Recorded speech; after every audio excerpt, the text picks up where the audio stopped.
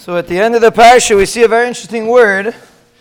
When Noach was waiting for the bird, before he sent the bird once and twice, so the pasuk says, Vayochel. He waited, Vayochel. And it's an interesting word, to the way you refer to waiting as Vayochel. Why is waiting called Vayochel? Vayochel. Now Vayochel also means to begin.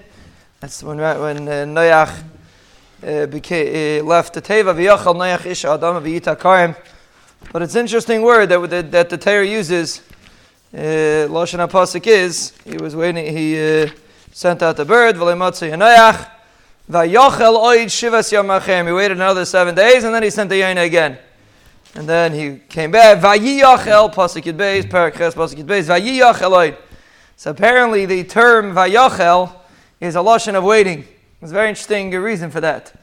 Vayochel is a lashon of chulin, of emptiness. Mechalal, to be mechal Shabbos, chas v'shalom, person mechal shem shemayim. Lashon of chalal means empty.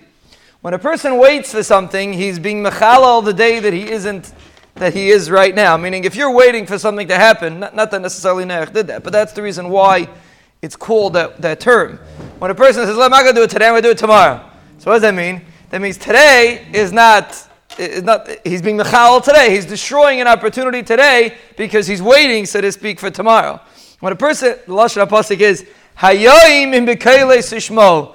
The difference of a person that's Ovid Rebbeinu and a person that's not is today. Tomorrow, everybody's tomorrow, we're going to do everything, right? Tomorrow we're coming to learn.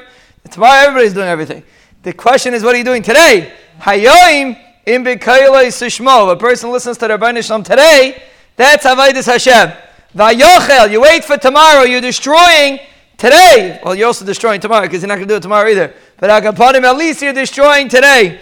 And that's perhaps why the Torah uses a term when a person waits. When you're waiting for something, that means you're pushing off an opportunity that exists today. Today is the day that you do it, not tomorrow. A person that does it today will do it tomorrow and the next day. And a person that does it tomorrow is a magical day that doesn't really exist, and everybody's doing everything tomorrow, and that day is in La La Land, it's in Dreamland. We should Be'ezras Hashem be Zoicha to fulfill Hayoim in B'Kailei Sishmo, and Be'ezras Hashem the Rebbeinu Shalom will bench us with brachas, Hatzlachas, Yeshuas, Refuas, Nechamas, Geulas, Parnasas, Nisim, Schuyas, Mechilas, Ava, Kalkalas, Tshuva, Kapara, Hischachos, let's hear it.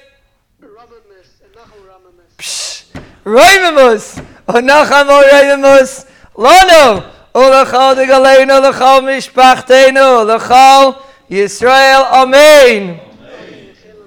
Amen.